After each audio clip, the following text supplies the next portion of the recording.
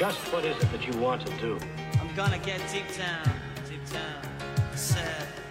I'm gonna get deep down. Woo, hey!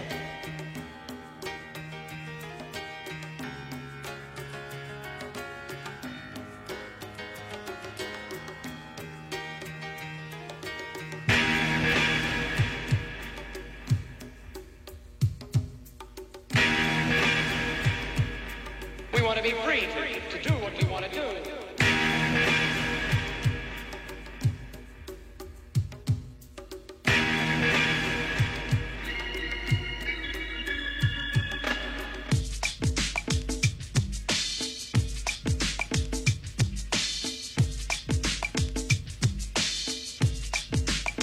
Away, baby, let's go.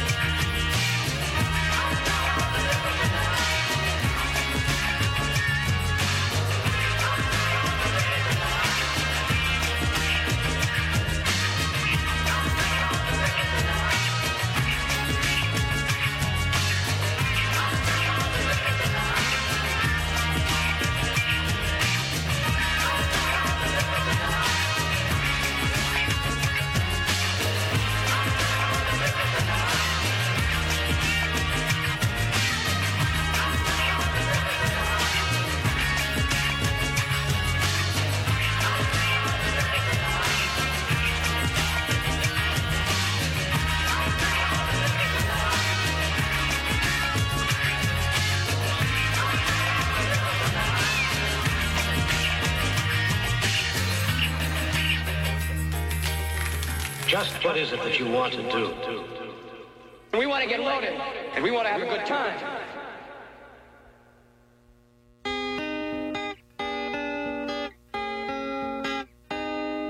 Somewhere, someone special just for me. Somewhere, someone special must be. Somewhere, someone special just for me. Somewhere, someone special must be. Somebody made for me. Somebody made for you. Somebody made for me. Somebody made for you. Ask and you receive. God never, won't you help me please? Somewhere, someone special just for you. Somewhere, someone special, it's true. Somewhere, someone special just for you.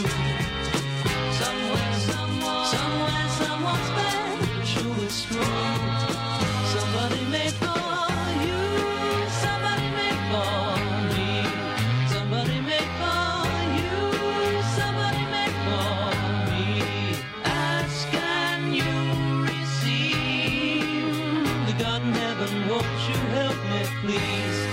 been searching all my life, yes I've looked most everywhere, but the girls have caught my eye, but that special one's not there.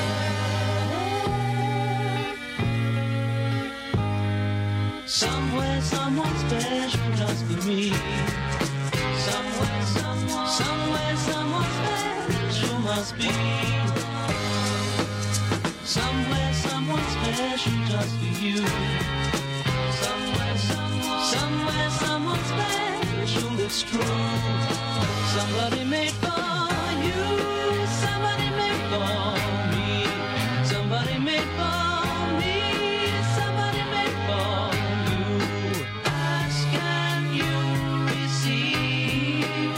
The God in heaven, won't you help me, please?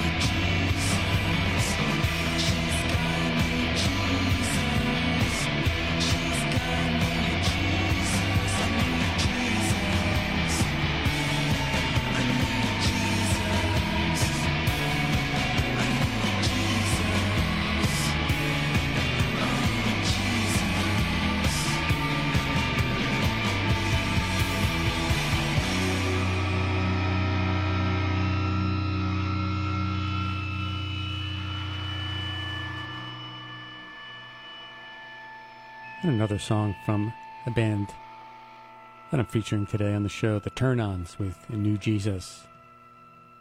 Somebody Made Me Before, Emmett Rhodes, the artist there. And our other feature of the day, Primal Scream, with the Andy Weatherall mix of Loaded. We started off with Strange from Celeste. You know, I like to chide artists who write particularly bad lyrics. So I've got to spend time complimenting the lyrics when they're great. Leonard Cohen before with Tower of Song, and Celeste there with, oh, this is so good. Isn't it strange how people can change from strangers to friends, friends into lovers, and strangers again.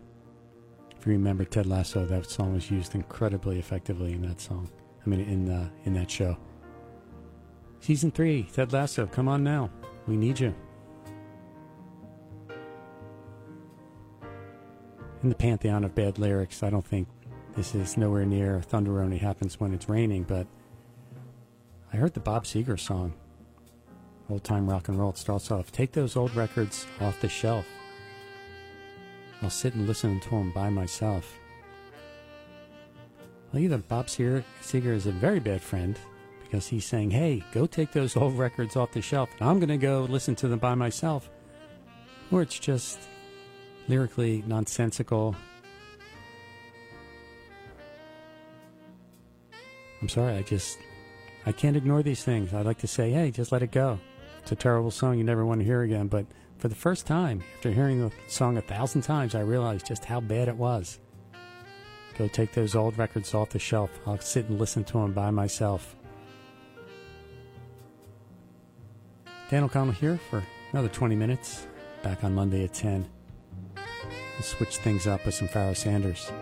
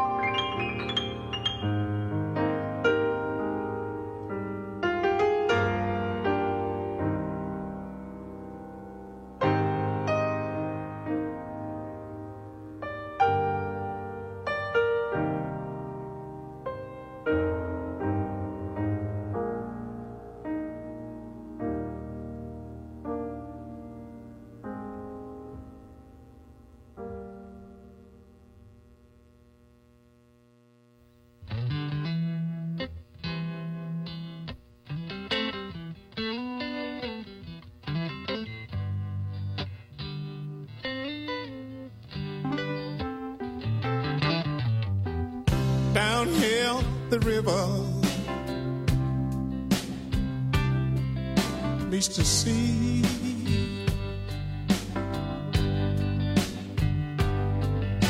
And in this sticky heat I feel you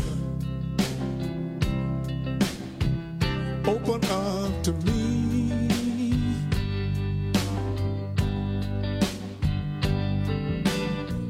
Love comes out of nowhere, baby, just like a hurricane, and it feels like rain, and it feels like rain.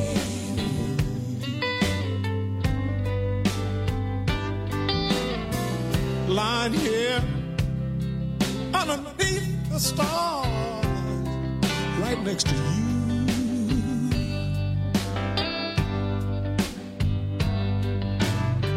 And I'm wondering who you are and how do you do? How do you do, baby? Clouds roll in across the moon, and the wind holler out your name, and it feels like rain, and it feels like rain.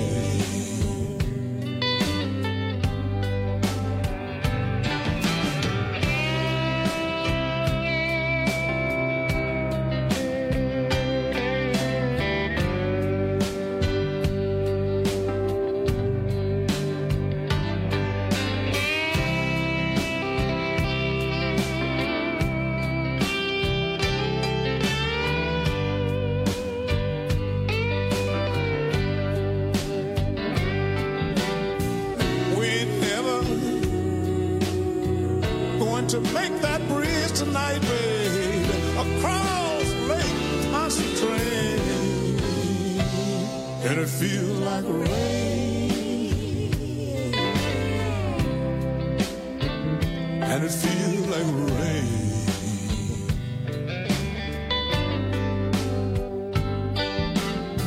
So button down the hatch, baby, and leave your heart up your sleeve. It looks like we're in for stormy weather. That ain't no cause for us to leave. Just lie here in my arms, let it wash away the pain, and it feels like rain, and it feels like rain.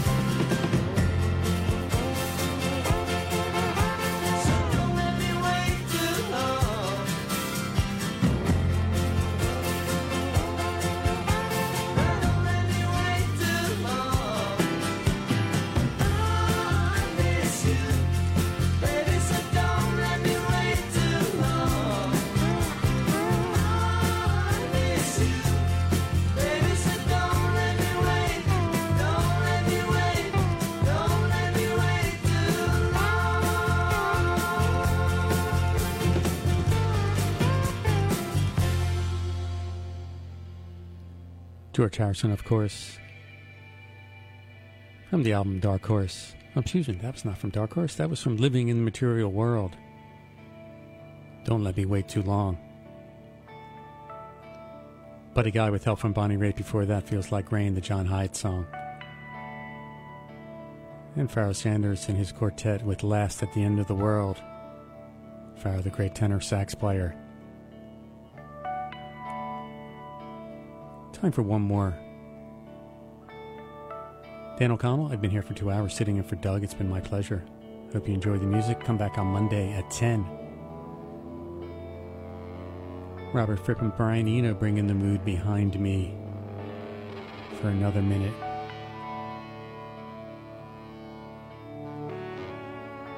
Before David Bowie closes the show. Have a good night. From the Forest is next. Stay tuned.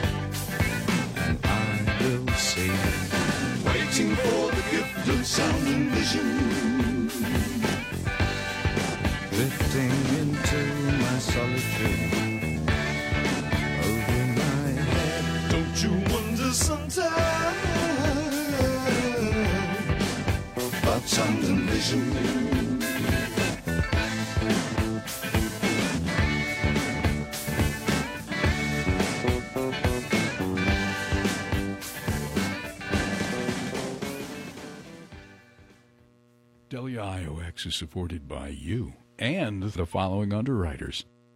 The Slider Agency on Main Street in Margaretville, a neighborhood independent insurance agency, educating consumers about the hazards related to uninsured drivers and about insurance coverage options. Open Monday through Friday, 8:30 to 5. More information at 845-586-2641 or slideragency.com. Home Goods of Margaretville, corner of Main and Bridge Streets in Margaretville, New York. Now carrying spices, flour, jams, mustards, coffee and tea, organic vegetables and fruits, and local eggs, milk, cheese, and baked goods. And, of course, cooking basics and tools of the trade for everyone at home. Home Goods of Margaretville. Open every day. 845-586-4177 or hgom.net. 1053 Main Street Gallery in Fleischmann's. Designed as a space to support a vibrant and active artistic community nestled within the Catskill Mountains. Presenting Motel, a mixed media installation of politically inspired work by artist Dan Herlin based on a puppet play about a young woman coming to the U.S. for the first time. Opening reception Saturday, August 6th from 3 to 6. More info about 1053 Main Street Gallery in Fleischmann's and upcoming exhibitions at 1053maingallery.com. Hi, I'm Don Matheson, host of Vantage Point, heard every other Friday at 1 o'clock here on WIOX Roxbury. Live and local in the Catskill Mountains at 91.3 FM and MTC Cable Channel 20, and everywhere at WIOXradio.org.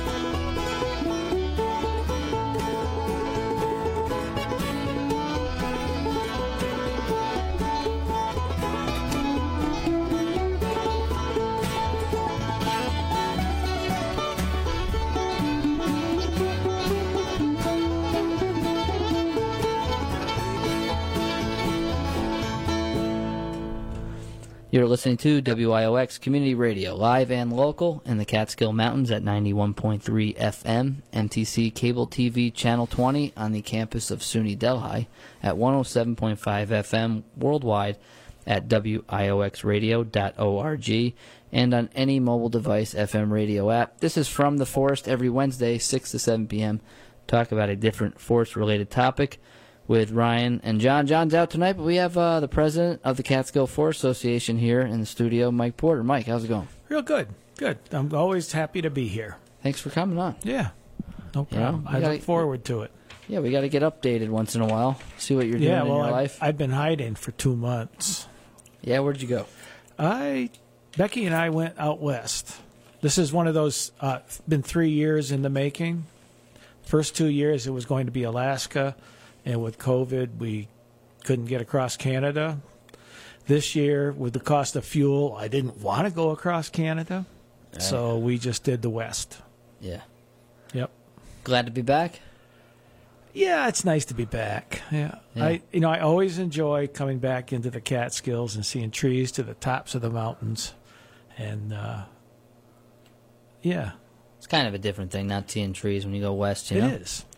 Yeah. Actually, being as long as we were away this year, when we came back, actually when we hit Upper Peninsula of Michigan, I said, do you feel like everything is so lush? I said that I asked Becky, and she says, it does seem lush. Huh. We've been in the desert for a month. Oh, right, yeah, sure. So it was, and Jed is one time, my son said one time, we feel claustrophobic back when the trees are right up to the road. I mean, he grew up in Delaware County. Has he transitioned to that? Yeah, he's definitely a Westerner. Now, he feels claustrophobic now? Yeah. Yeah. And I can see that. I mean, yeah. And I'd never felt it that way before, but this trip, being so much in the dry areas, it was really obvious. Right. I couldn't believe that. I just can't take the dry. I went out there years ago in 2000 to go to school at Boulder, Colorado, and it was just so dry. Yeah. I couldn't take it. Yeah, actually, I'm old enough now that the dry air sometimes makes my body feel better. My knees felt better. I just felt a little better because it was dry. Things don't rot. Everything looks new. No. Some things were new. A lot of things were new when I was in Colorado. Everything was being built. But they just don't deteriorate. No, they don't. It's just, there's no rot season. Everything in New York deteriorates. See, the humidity, the changing seasons, the salt. Yeah. We did hit rain, and we were a week, and we went into Yellowstone. I got to get this straight. We went into Yellowstone, and basically it was a transition from one side to the other. We stayed all night at Canyon Campground. We get up in there, and the snow was up to the top of the picnic tables where we camped. Well, turn on the heat night. There was a lot of snow in the high elevations, and we left there and went to Jed's. And that's your son? Yeah. He wasn't home yet, so we mowed his lawn and did a few things around the house, and then we left again. But the following Sunday, or Monday rather, we were back at Jed's, and all hell broke loose with the rain. And that was the week that Yellowstone had their bad flooding. So we missed that by a week. And it was devastating for the park. They did open again, but I don't know how. They must have had miracle workers or something. Yeah. How's the grass grow there? When you mow it?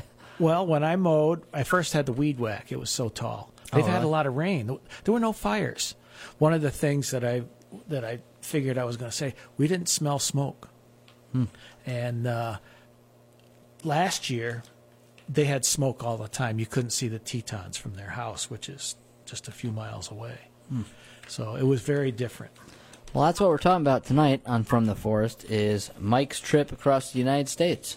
So if you haven't heard Mike on before, he is the president of the Catskill Forest Association, and you were born and raised in Roxbury, where our studio is here in Delaware County. I was raised up around the corner from here. Cool. Yeah, and my dad had a hotel up in the square until 1964. How long did that run for? It ran until 64. No, I mean, when did it start? It was the oldest inn in Delaware County, so I don't know. Prohibition. No, earlier, in the 1800s. Oh, wow. Yeah, it was a big 3-story hotel right at the end of the street. Yeah. Yeah, that's cool. And that's where I started making my allowance. Right. Cleaning up the bar and shoveling the snow. Yeah. Every day. No kidding. Yep.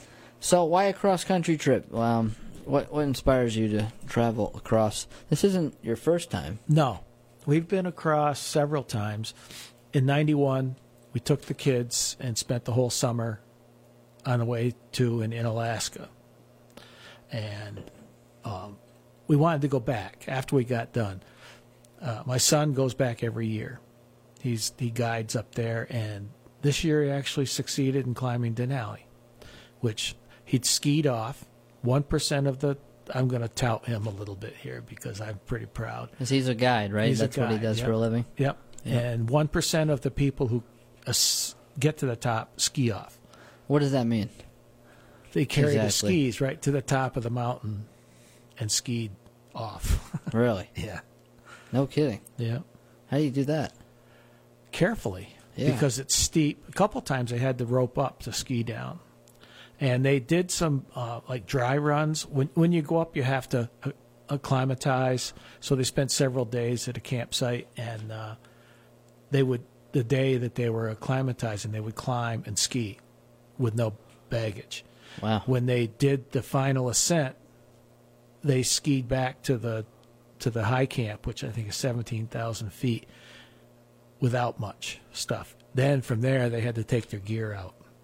What is that, like 14,000 feet or so, or plus or minus? It's 20,000 feet. Oh, wow. At the top.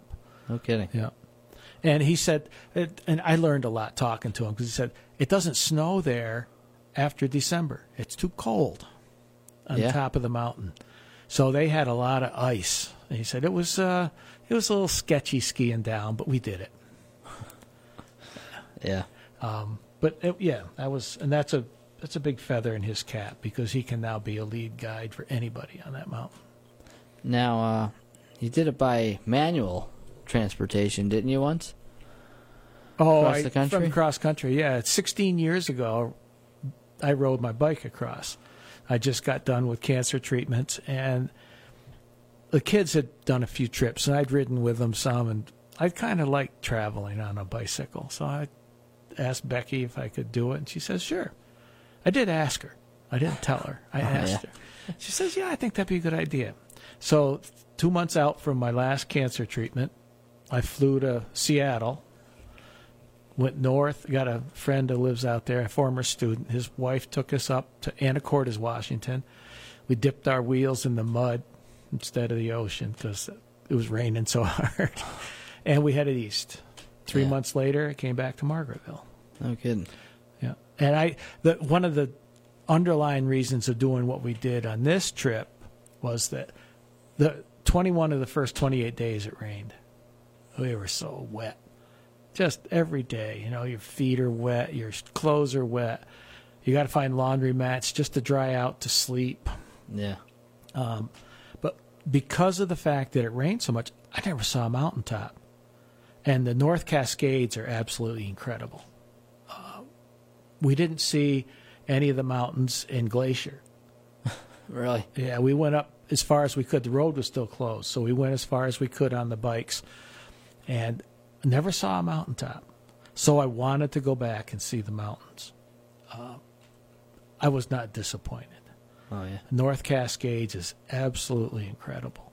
How so? Just beautiful mountains. Yeah. I drove through. The only thing I knew was that I was in a coniferous forest because I could smell it. Couldn't see much, but it's just incredible. And as I'm driving up the mountains, and the rule of thumb with a bicycle is you go as far in a day as you go in an hour in a car. So we would climb. We had 5 passes in the first 6 days, and I would climb 5 hours to get to the top, change clothes because it was winter up there, and then come down in 1 hour. Yeah. So it was, and with the car, it was much easier, obviously, but just incredible. That was the biggest thing, except for seeing our granddaughter. We have a new granddaughter. But going through that trip was amazing. Size of trees and stuff, and it had pretty dense out there in Washington State, or in the western part of Washington, before you go over the Cascades, it's very wet. And we camped in Colonial Campground at Diablo Lake, and the campground where we were. We just backed into a spot, and it was full. We found a spot, and the trees around were huge. Yeah. And I looked at Becky and says, if I lived here, I'd have to get a bigger sawmill. Yeah.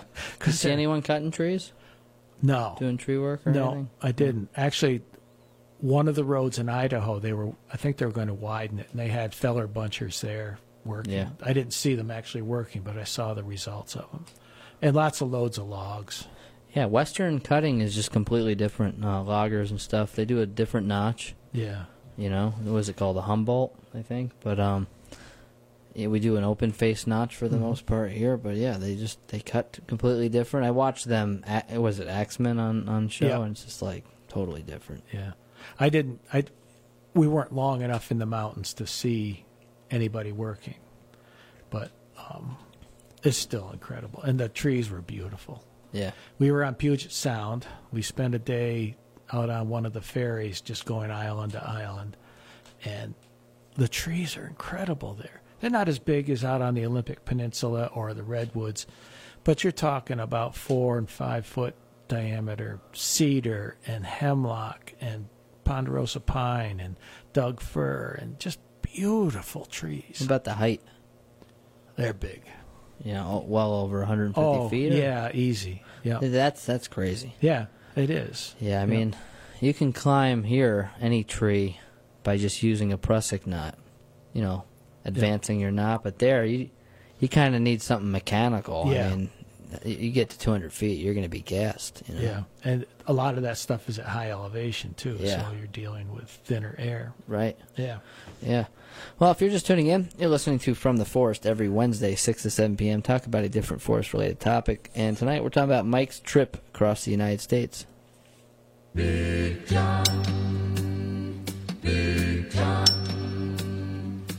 Every morning at the mine, you could see him arrive. He stood 6'6" and weighed 245, kind of broad at the shoulder and narrow at the hip. And everybody knew you didn't give no lip to Big John. Big John, Big John, Big Bad John, Big John. Nobody seemed to know where John called home. He just drifted into town and stayed all alone. Didn't say much, kind of quiet and shy, but if he spoke at all, he just said hi to Big John. Somebody said he came from New Orleans, where he got in a fight over a Cajun queen, and a crashing blow from a huge right hand sent a Louisiana fella to the promised land. Big John, Big John, Big John, Big Bad John, Big John. Then came the day at the bottom of the mine when the timber cracked and men started crying. Miners were praying and hearts beat fast. Everybody thought that they'd breathed the last except John. Through the dust and the smoke of this man-made hell walked a giant of a man that the miners knew well. Grabbed a sagging timber, gave out with a groan, and like a giant oak tree just stood there alone. Big John, Big John, Big John, Big Bad John, Big John. With all his strength, he gave a mighty shove. Then a miner yelled out, "There's a light up above!" And 20 men scrambled from a would-be grave. And now there's only one left down there to save Big John. With jacks and timbers, they started back down. Then came that rumble way down on the ground. And the smoke and gas belched out of that mine. Everybody knew it was the end of the line for Big John. Big John, Big John, Big Bad John, Big John. Now they never reopened that worthless pit. They just placed a marble stand in front of it. These few words are written on that stand. At the bottom of this mine lies a big, big man. Big John. Big John, Big John, Big Bad John, Big John. All right, if you're just tuning in, you're listening to From the Forest. Is that Big John? I can't remember who sings that. Damn. Dean something. Okay, well. Yeah, I can't remember either. Well, anyway, we're talking about Mike's trip across the United States. So, Mike, where do you want to start? Or finish? Well, we already established that we did this trip because we couldn't go to Alaska. Fuel prices were prohibitive, but I said, we're going. So I have a 2001 Ford pickup and a 2001 slide-in camper, and we headed out and plotted a course out west. We did like 300 miles max a day. And Becky puts it this way. She says, well, Mike likes to go, and I like to stop. Right. So I basically put on the brakes. We stopped pretty much at 3 o'clock. She said, let's stop now. Yeah. And while we were going, she researched campgrounds. I did a lot of research early. We used Passport America for our campground membership, and I'd done a lot of research along our proposed route and found some campgrounds where you save 50%. We stayed in a lot of state parks, and when we got out west, we did some national stuff. I've got the old geezer card that saves you. It gives you free entry and 50% off camping. Yeah. I got it back when it was $10. And after this trip, Becky put it in a safe place for the next one, because if you lose it, you got to buy the new one at $80. Yeah. Yeah. So 3 o'clock in the summertime, you still got a lot of daylight left. Yeah. So what'd you do with your 5 I did hours? a lot of watching water go by. We picked a lot of places on the water. Notably, our first night was on eastern Lake Erie. We'd stayed at Lake Erie State Park in New York, and it's right on the water.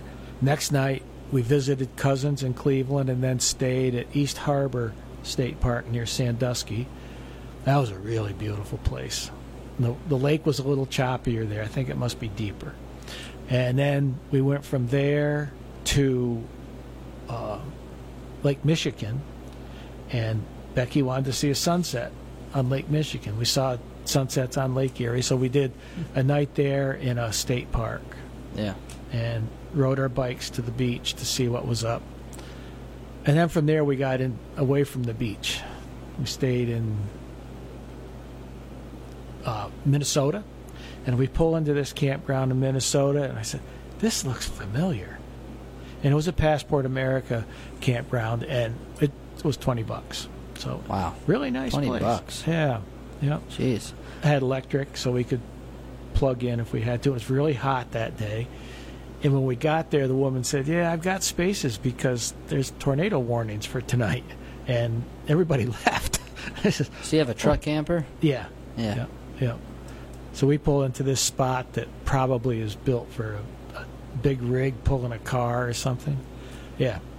And the storm came, but it was a tornado somewhere else. It didn't hit us. It was pretty windy and pretty rainy. I mean, are there a lot of people recreating with RVs and truck campers? Yeah, what did you notice? There are. Yeah. In the east, it wasn't quite as much because it was still school time in the east.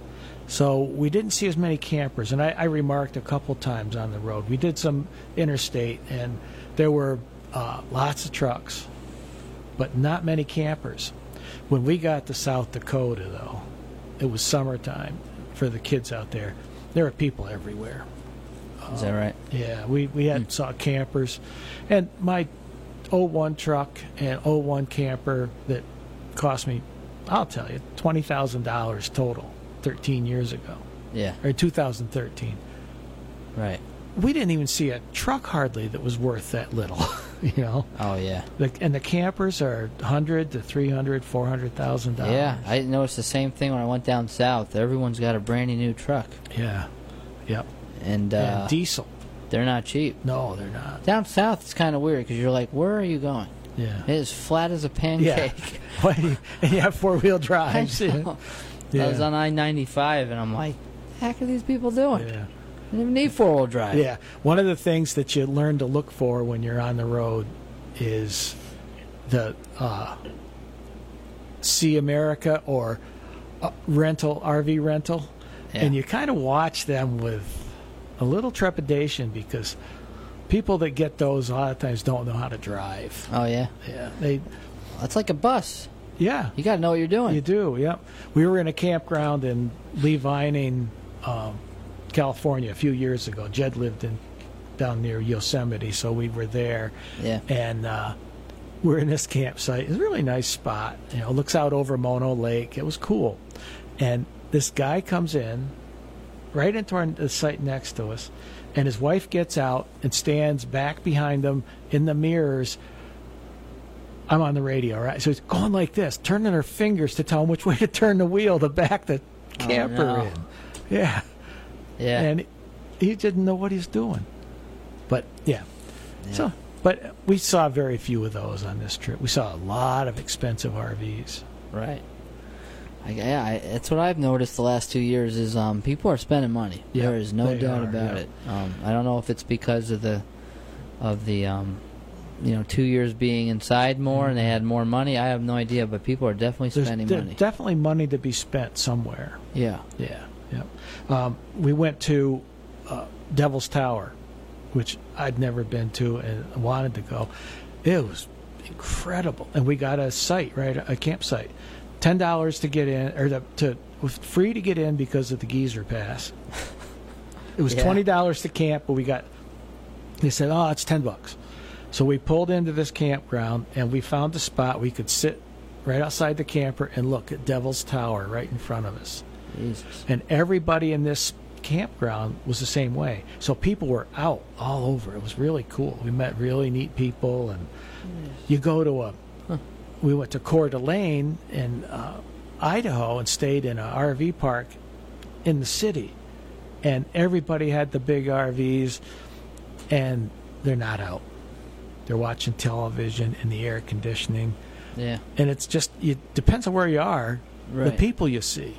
Yeah. Yeah. But yeah, it was a big difference. Yeah, it's like $10 at least just to park at Minnewaska 10 years ago, State Park. Yeah. You know? State parks are expensive. Huh. We paid $35 because if you're out of state, you got to pay an out of state service fee. Yeah. And we didn't stay anywhere long enough, any state long enough to buy a year pass. You know, anecdotally, I feel like the recreation numbers are through the roof right now. And I've been driving through Peekamoose a lot lately. And the Blue Hole. Yeah. It is amazing, Mike, how many people are going to that swimming hole. Yeah. And there's permitted now, right? You have to pre-register over there. Yeah. But it's Catskill Center, I think, has the RFP, the contract with the state to administer the permits. Yeah. It's crazy. Yeah. I mean, I got thinking that I hit being a ranger at the perfect time. So did your son, too. Yeah. He was in that era. From the mid-'90s, this is totally like anecdotal. I don't have any statistics on this, but I feel like when I was in the woods in the early 2000s as a ranger, so 2004 and 5, all the sign was from the 70s and 80s. Campsites in the middle of the woods. Yeah. You can tell by the beer cans. All from the 70s days. There was a lot of rugged hunters going up in those mountains and camping. Yeah. Or old-timers like maybe Buddy Eckert or something like that, right? People like that. And then it kind of fizzled out in the mid or late 90s, and it was dead until like 2010 or so, 2012. I tell you what, people are back out. Yeah, they are. I'm not saying that they're camping as much, or they probably are, but it's crazy. Yeah, it is. Yeah, and there's a lot of people in trailheads. I mean, I was in Kelly Hollow yesterday. It was full. Wow. It was Tuesday. Yeah, that is amazing. I went up over the top of Millbrook Monday, and there was 2 cars at the parking lot for the trailhead for the Balsam Lake. Yeah. And it was not a nice day. It was 45 or 50 up there. Yeah. But there's always people out. It's great. When I was a ranger on Slide, right? The highest mountain in the Catskills. It's one of the higher used areas. That and Overlook Mountain in Woodstock were probably the most used, and Giant Ledge. By 4 or 5 o'clock, the mountain was empty. Yeah. I mean, it was just me and the snowshoe hares. Yeah. That's pretty cool, too. Those days are over now. Yeah. Things ebb and flow. I'm sure it'll go back down. But right now it's definitely a high period for sure. There's a lot of usage, and I don't blame people. I mean, they want to get outside. And it's easy to, with the whole COVID thing, you can social distance outside, and it's safe. And I do think people are doing that more. I did an awful lot of woods time during COVID. Yeah. I cut firewood every day. Becky says, "Are we ever going to get done?" I says, "Only when we're done." Right. And then this year I got John to cut my trees down. I just didn't want to mess with cutting the trees down. So he cut trees for this winter, and all spring I said, "We're going to have them done before we go away." So I blocked up logs and stacked them, and then I'd bring them out with my tractor and get them split. So we spent a lot of time in the woods this year, too. So what did you notice culturally when you went west to compare to the Catskills? Because I feel like the newer demographic coming in is, kind of reclaiming their property. A lot of our members we go to for the Catskill Forest Association, like, for example, there's a lot of ash and white pine, if I had to generalize, near people's homes that people didn't cut for 30 years. Yeah. And now they move up and they're like, all right, we want more sunlight, we want to grow a garden, whatnot. Do you notice anything like more landscaping going out there, or you couldn't tell from the interstates and stuff? Well, we weren't on the interstates all the time, right. But when we weren't on the interstates, we were in the desert. Yeah, well, that's... And that's a totally different ball of wax. But didn't see an awful lot of land management going on. Huh. Not even the way landscaping or anything? No, not really. Huh? Wow. No, there's only so much it'll grow. And I know in Driggs, where Jed lives, we got there and his lawn was long. But it was not the only one in the neighborhood that was long. Everybody's lawn was long. Yeah. I think they just like seeing it grow because it doesn't grow most of the year. Right. So, yeah. And there was the flowers were a month behind. He had flowers blooming on the 4th of July that were gone at our house. Poppies and iris and columbine, beautiful flowers that normally don't bloom at all because it's